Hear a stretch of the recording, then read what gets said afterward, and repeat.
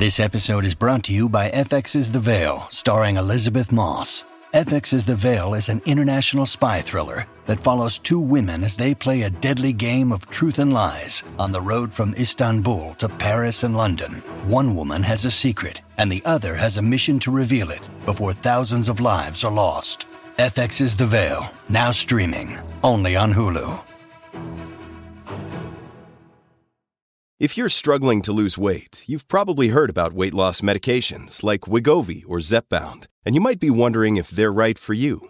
Meet PlushCare, a leading telehealth provider with doctors who are there for you day and night to partner with you in your weight loss journey.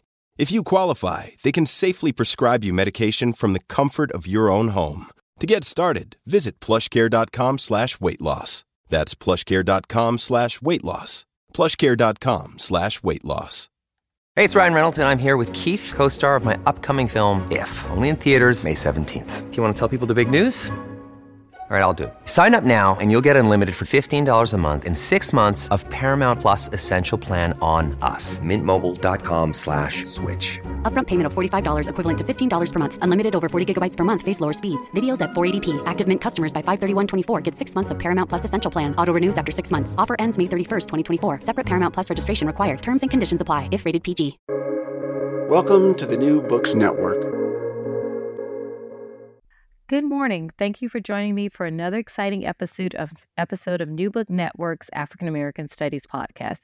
I am your host, Katrina Anderson. Today I am joined by Maria Smilios, who is a native of New York City and who holds a Master's of Arts from Boston University in Religion and Literature, where she was a Henry Luce Scholar and a Presidential Scholar. She also taught essay and research writing in the university's writing program. In 2007, she left Boston and moved back to New York City to teach at an all-girls high school, and she also created and ran an intensive summer writing program for teens.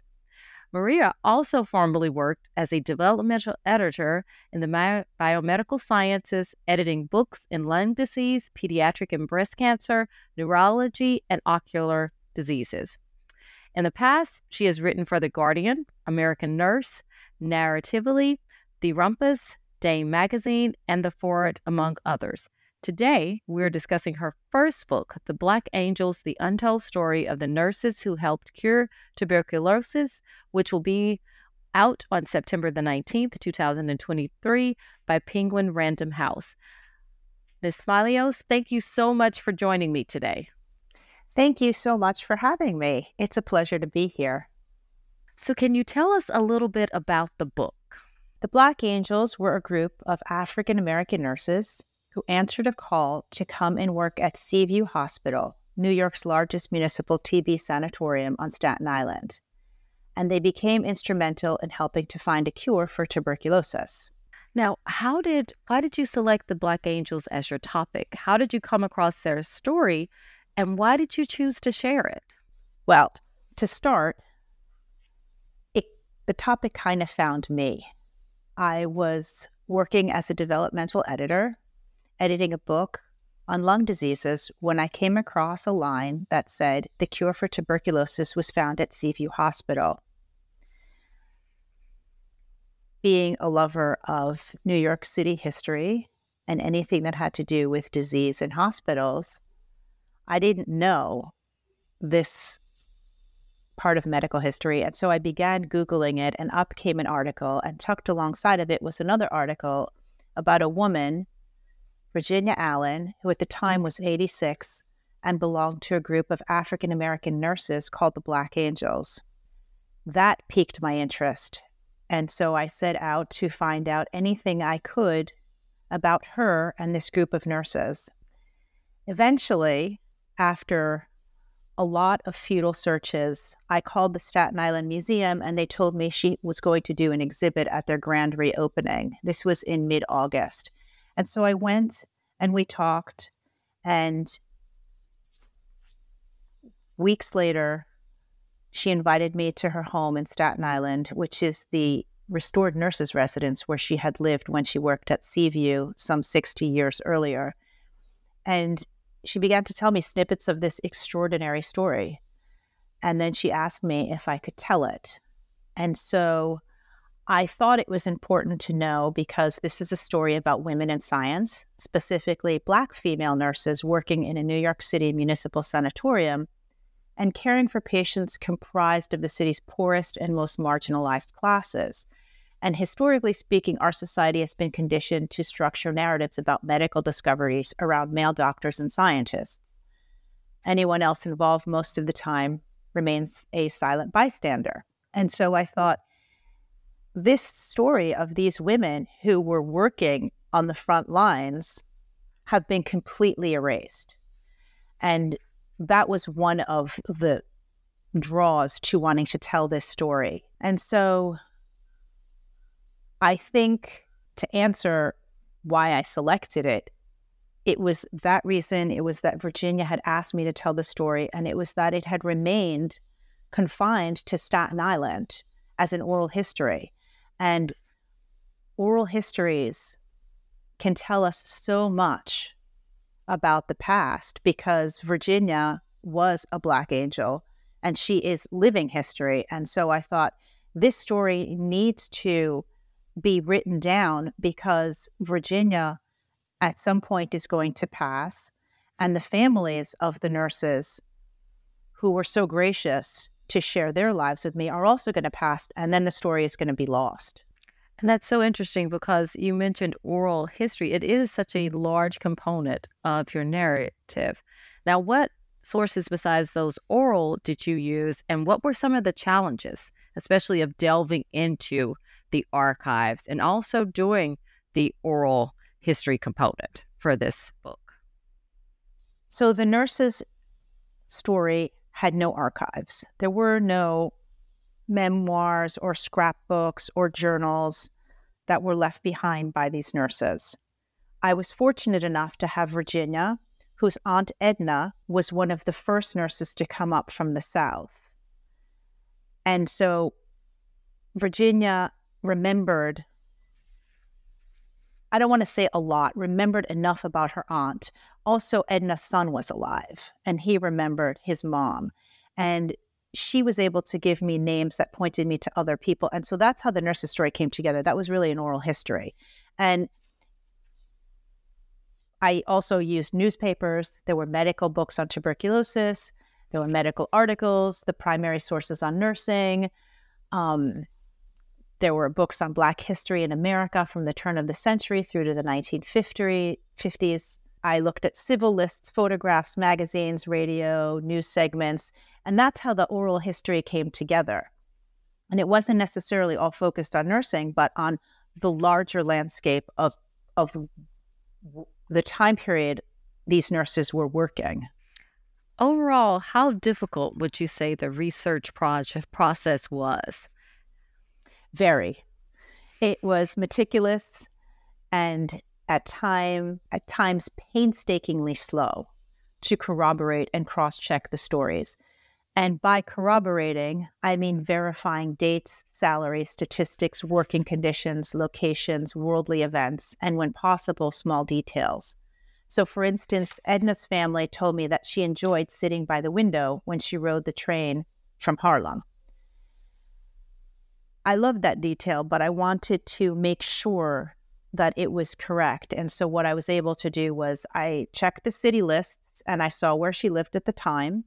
And I looked at subway maps, which showed me the train that she took, and archival photographs and documents confirmed the route of the train. It was an elevated train.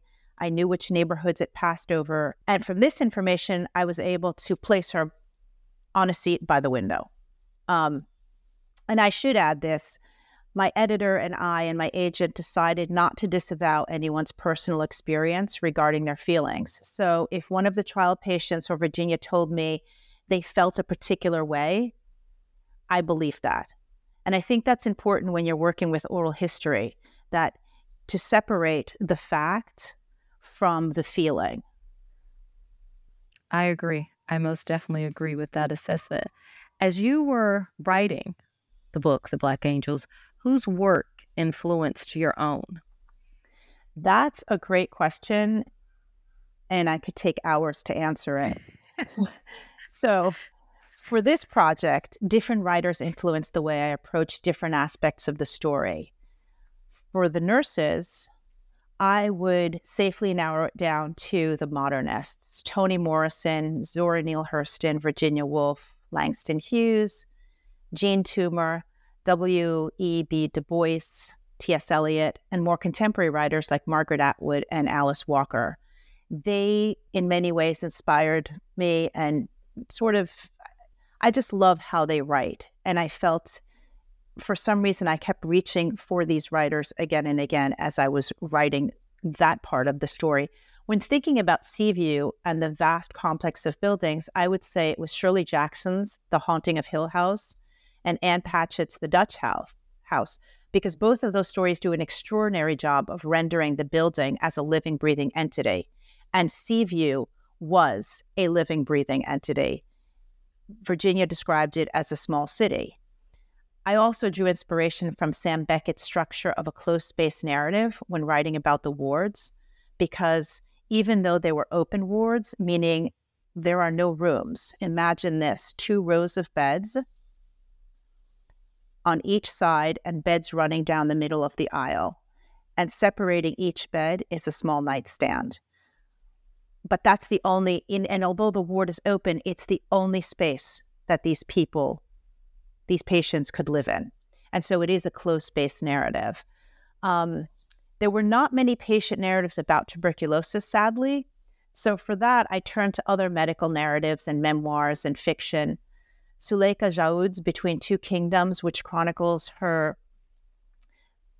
fight with leukemia, Paul Kalianthes' When Breath Becomes Air, and Marie Howe's What the Living Do, and also Maggie O'Farrell's Hamnet, were really great pieces of literature for me to look at how people talked about sickness and being in a hospital and how they reckoned with mortality and time. And I also read a lot of poetry because I love the way poets use language, and I believe poetry sometimes can help us hone down ideas and thoughts. I definitely agree with that. Poets, they can share a lot with us. Now, in terms of who were the Black Angels, who were they? In short, they were a group of Black nurses who were called up from the Jim Crow South when white nurses began quitting Seaview Hospital in 1929, and the city faced a public health crisis if they could not fill the ranks of nurses. And most of them held professional degrees but could not find work because of the strictures of Jim Crow and the quotas of hospitals. At the time, Black nurses were only allowed to work in Black hospitals. If they were hired at white hospitals, it was usually 1 or 2, and they were berated and in many ways emotionally and psychologically abused by white supervisors. And so these were professional women who wanted work. What's interesting, as I was reading the book, it covers so much of history and African-American history. You're talking about, I was thinking about as Etna was coming up from the South, part of the Great Migration, Harlem during this time. You covered the Great Depression, World War I, World War II. You're talking about Jim Crow. And, it's so intricately intertwined with the narrative of these women's lives. You did that seamlessly, I must say, because, as a scholar of African-American history, it was so marvelously done that you could understand the challenges that these women faced during that time. So I want to ask you, how important was it for you to include the historical narratives that were going on during this time? It was extremely important. As you mentioned, the timeline for this book is big. It starts in the 1920s and it ends in 1952 when the cure was announced, by mistake, I should add, at Seaview Hospital. And during that time, there were so many historic events, all of which were important to the overall narrative. Early on, I knew it would be vital to set this story against the backdrop of each of these rousing moments in history. not only to create a richer and more nuanced picture of the nurse's story, but also because these moments affected everyone involved in the story, the doctors who were searching for a cure, the patients in a hospital, the shifting landscape of New York City and the perception of the disease. And so without the broader historical pictures without the broader historical backdrop, I thought the story wouldn't have the same kind of impact that it would if it were set against these events.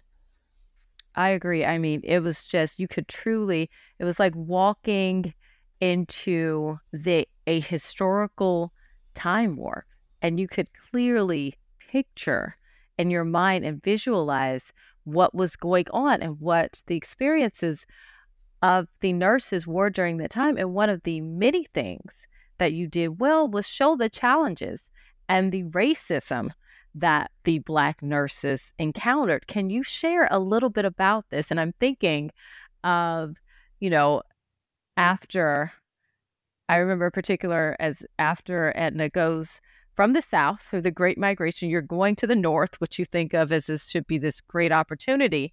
But no, the first place that she encounters, she has a supervisor whose racist views were so firmly entrenched that there was no way around it.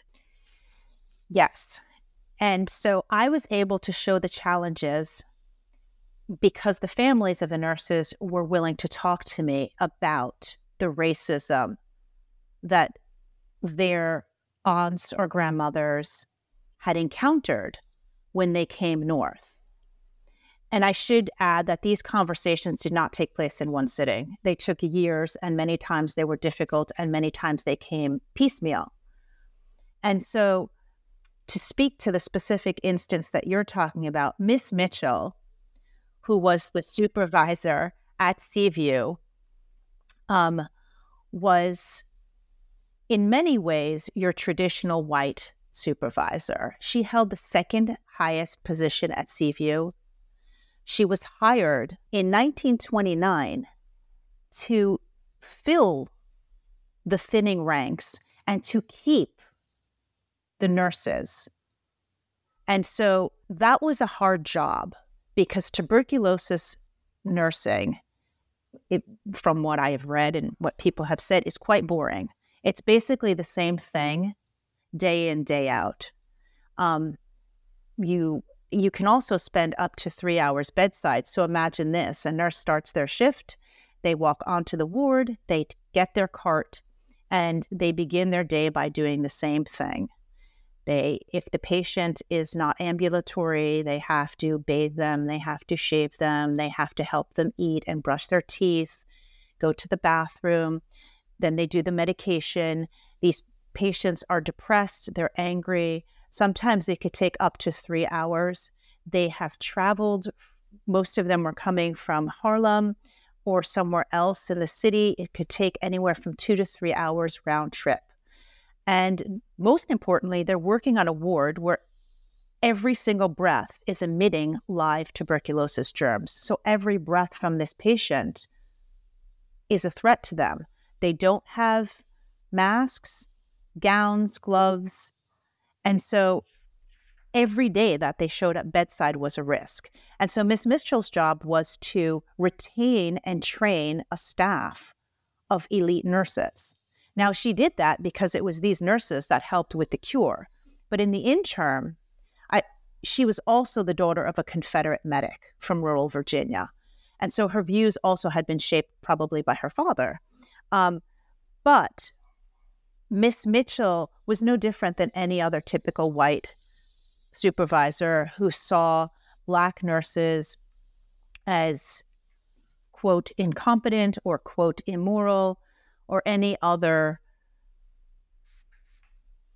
derogatory term you could dream up was used to describe Black nurses. One nurse said they were incapable. One nurse supervisor said they were incapable of keeping books, the log books. Another one said they were incapable of any kind of work which required them to not be supervised. So in other words, they could not be supervisors because they always had to be watched.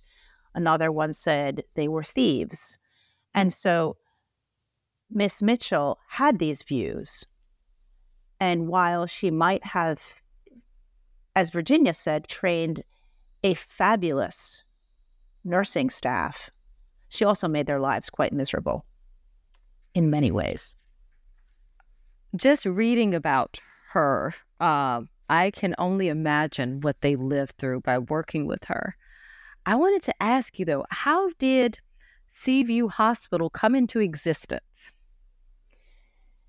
So the short answer to that is I would point to a man named Herman Biggs, who was the chief medical officer in New York City in 1903. Mom deserves the best, and there's no better place to shop for Mother's Day than Whole Foods Market. They're your destination for unbeatable savings, from premium gifts to show-stopping flowers and irresistible desserts. Start by saving 33% with Prime on all body care and candles. Then get a 15-stem bunch of tulips for just $9.99 each with Prime. Round out Mom's menu with festive rosé, irresistible berry chantilly cake, and more special treats. Come celebrate Mother's Day at Whole Foods Market. Your brain needs support, and new Ollie Brainy Chews are a delightful way to take care of your cognitive health. Made with scientifically backed ingredients like Thai ginger, L-theanine, and caffeine, Brainy Chews support healthy brain function and help you find your focus, stay chill, or get energized. Be kind to your mind and get these nootropic chews at ollie.com. That's OLLY.com. These statements have not been evaluated by the Food and Drug Administration. This product is not intended to diagnose, treat, cure, or prevent any disease. And if we can imagine what 1903 New York City looked like, it was a time when every day thousands of people walked off Grand Liners from places in Europe and poured into the city. And many of them headed to New York's Lower East Side. This is a small neighborhood, and at the time it was comprised of 80,000 tenement buildings, 5 or 6 stories high, and the apartments inside were no more than 300 square feet. And many were housing 10 to 12 people because whole families would come, including grandparents, aunts, cousins. And if there was a window, it looked out onto an air shaft. The city at the time was awash in smells and garbage, human excrement mixed with runoff from the slaughterhouses, and it covered the streets. Dead animals were a common sight. The apartments did not have toilets. Instead, people shared one toilet, which was centered in the middle of the floor. Most people worked in factories that had no ventilation, and the sky seemed to be a perpetual gray from the chimneys that spewed out coal and steam. And so this was an environment that was rife for the TB bacteria, which thrived in cool, dark places and on people who lived in close quarters. Anyhow, at the time, Herman Biggs decided he wanted to conquer tuberculosis in a single generation and nothing was going to stop him. So in 1903, he implored the city to build a hospital that would house what he called the incorrigible consumptives. And he held a meeting, broke down the cost of taking care of these, quote, incorrigible consumptives, who were mainly immigrants. And once the city saw how much it cost to keep, quote, these people alive, they did not hesitate to build his requested hospital, which would quarantine them on the island of Staten Island. And in 1913, the hospital opened. Wow. It's amazing that, you have this hospital created specifically for this purpose, which you can understand the pros and cons of that, but it's what the hospital became. And that's so alarming and so troubling. And so I wanted to ask you, how did the story of the Black Angels delve into the connections between economics and systemic racism that was occurring during that time? So on the most basic level, the Black nurses, when they were called up, were promised housing, a job in a non-segregated hospital in New York City, because I should add, only 4 of the more than 24 municipal hospitals hired Black nurses. The rest had quotas or did everything they could not to hire them. And so when they came up, they were paid less than the white nurses. They were denied promotions and outright barred from joining the American Nurses Association until 1950. Lower pay meant that their standard of living was also somewhat lower, and if they wanted to save to buy a home, it would take them twice as long. And so these things continued to keep the nurses at an unfair advantage and allowed those in power to keep lording over them. And so that's the sort of short answer between the economics and the systemic racism of these particular women. Now, the Black Angels, it also speaks to the public health inequities in American society. Can you share how that is? Sure. Seaview's patients were comprised largely of immigrants, African Americans, and people on the fringes of society. These were populations which were heavily affected by poverty. And as we know, poverty affects health because it limits access to nutritious foods, proper housing, clean air and water, healthy working conditions, education, and medical care. And so by the time many came to Seaview, they had been sick for quite a while. Some of the reasons is they couldn't stop working. Some were they couldn't access proper medical care. And some were they were the caretakers or feared being ostracized by the community. And so they waited a long time, and then they came to Seaview. And today we almost see the same situation when it comes to health inequities, right? It's the people who are unable to stop working, who are unable to afford medical care, who wait a long time to go seek medical care. And when we look at tuberculosis, it disproportionately affected society's most disenfranchised citizens. And the story of tuberculosis reveals how we depend on the very same vulnerable population to survive via essential labor and largely low-wage jobs. We saw this again with COVID. Who was going to work? It was the delivery people. It was the restaurant people. It was the people who were keeping the supermarkets open. These were low-wage, high-risk jobs. And the people working, nobody was really thinking that, oh, we need to protect them to keep the stores open. And so when you look at that, that is economic inequality, but it's also public health inequity. I agree with that. I mean, you're correct. The people who were on the front lines during this time, those were the cashiers in the store because everything needed to keep moving in some way, yet they weren't, their health was not prioritized as much. In your book, you did an excellent job of showing how the health system did not value the lives of Black Americans. Can you speak about this? And in my mind, I'm clearly thinking of those frontline Black nurses with a disposable Black body was not valued. Yeah. So there's a historical pattern that led to a health system that did not value the lives of Black Americans. The legacy of slavery, as with much of our country's institutional framework, set the precedent for the mistreatment of Black bodies in the centuries to follow. And perhaps the most egregious case of medical racism and abuse in America's history came a century later with the infamous Tuskegee syphilis study, which spanned 1932 to 1972. And it was sanctioned by the United States Public Health Service and the Center for Disease Control and Prevention. During those decades, more than 400 Black men were recruited and used as test subjects for, quote, bad blood, a term that referred to a variety of ailments, when in reality, the government wanted to observe, quote, the natural history of untreated syphilis in Black men. As we know now, the study violated the bioethical principles of respect for autonomy. The participants were not asked for their consent, and of non-malfeasance, given that the antibiotic treatment was withheld from the participants even after it had become readily available. And when you look at history, there are many other incidents that happened that disregarded Black bodies. The one I discuss in my book is the Elixir tragedy. In this one, Dr. Samuel Massengill, who's best known for the Massengill douche, created an elixir from sulfa to treat strep throat and other infections. Sulfa had been used in pill form, but no one had managed to make it into a liquid because it was undissolvable. But Massengill and his chemist wanted to turn it into a liquid to give to children in the rural South. He was from Tennessee.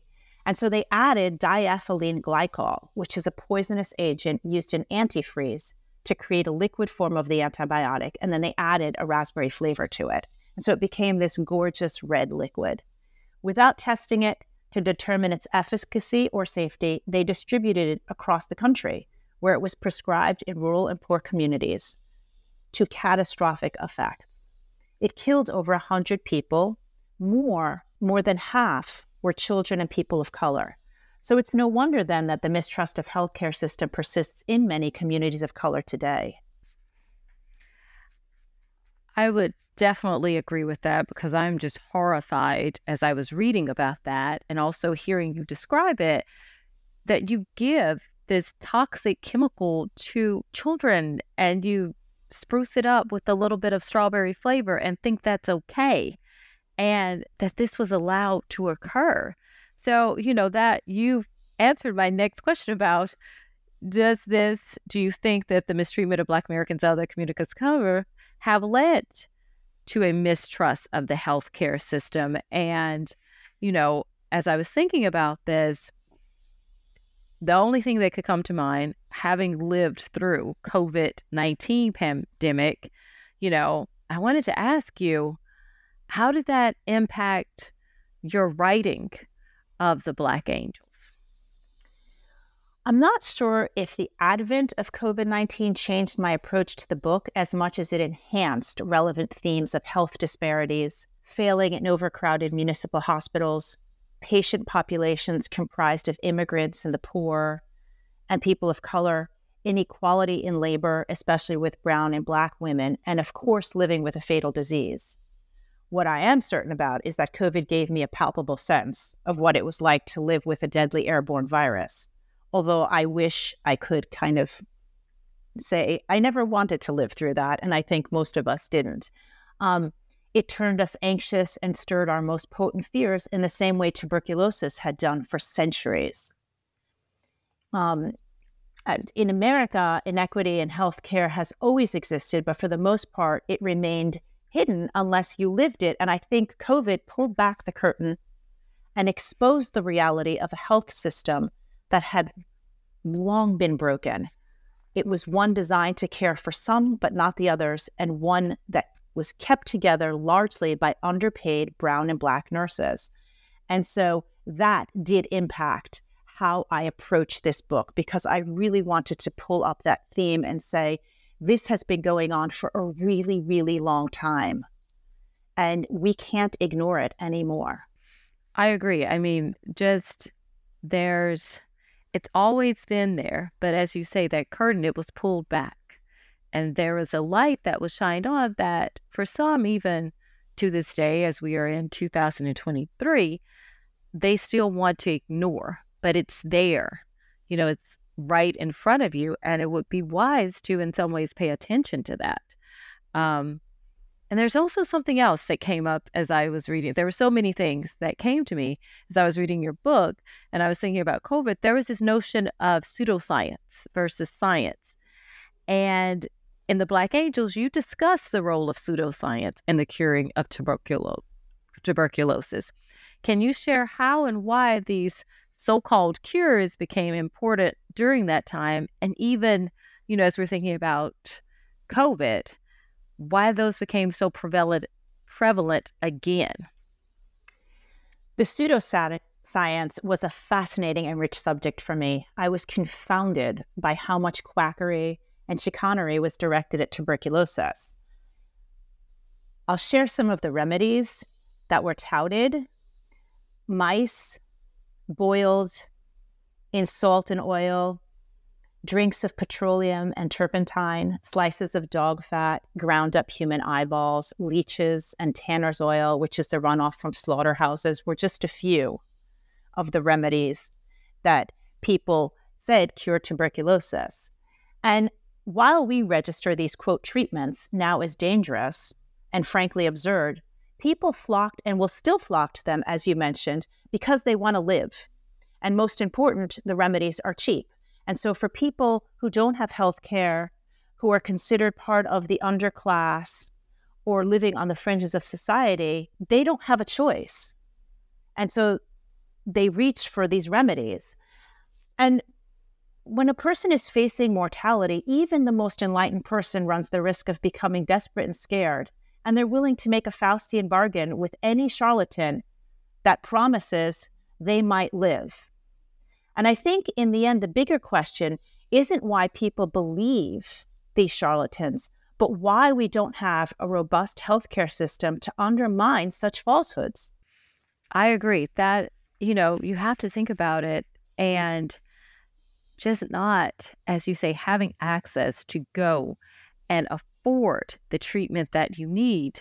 Of course, you can go out and get something from the drugstore or something that's at the supermarket. And you read about something and say, okay, I'm going to try this because you do want to live. And the bigger question, as you say, is how to find that balance within the healthcare system for all. Now, what do you think is the legacy of the Black Angels?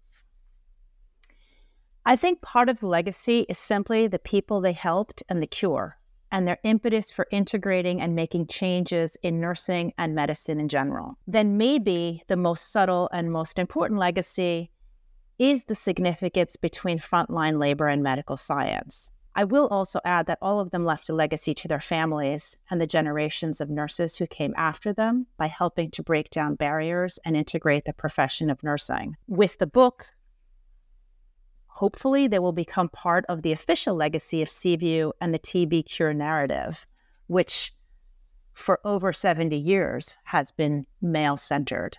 Right. It's these women, they were marginalized in history.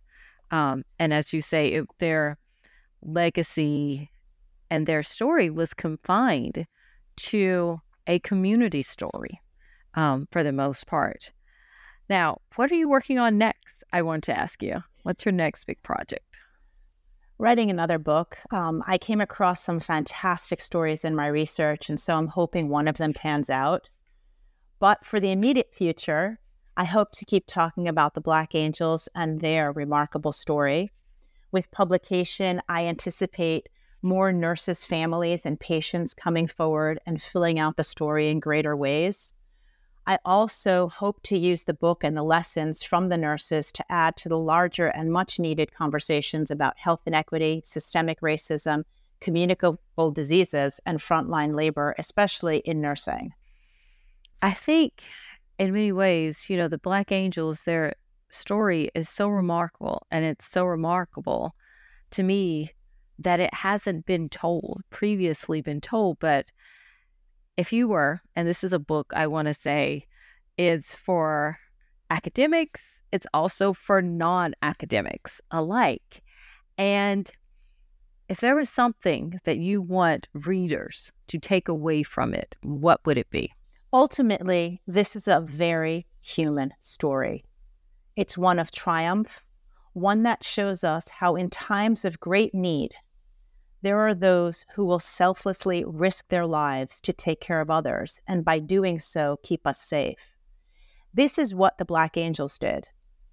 And their actions then have not only saved tens of millions of lives, but they changed the course of history.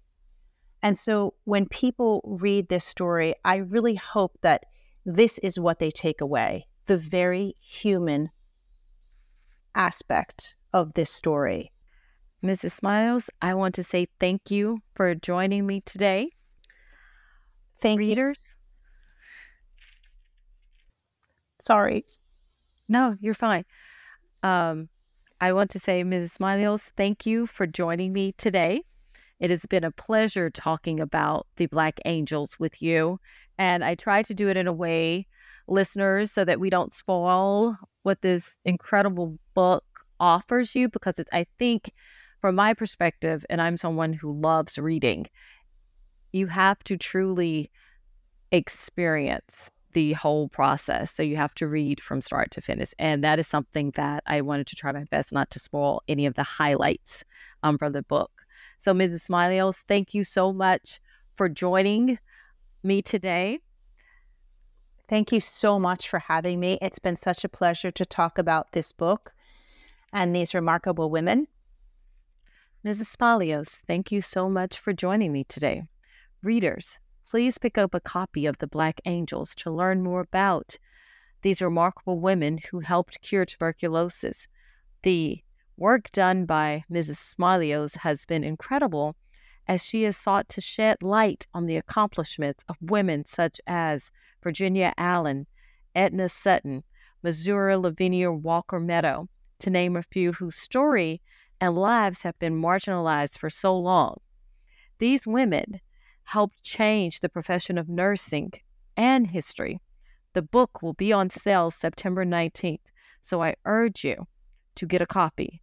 It is for academics, non-academics, those in the medical profession, historians. There is something for everyone, and I assure you that you will not regret it.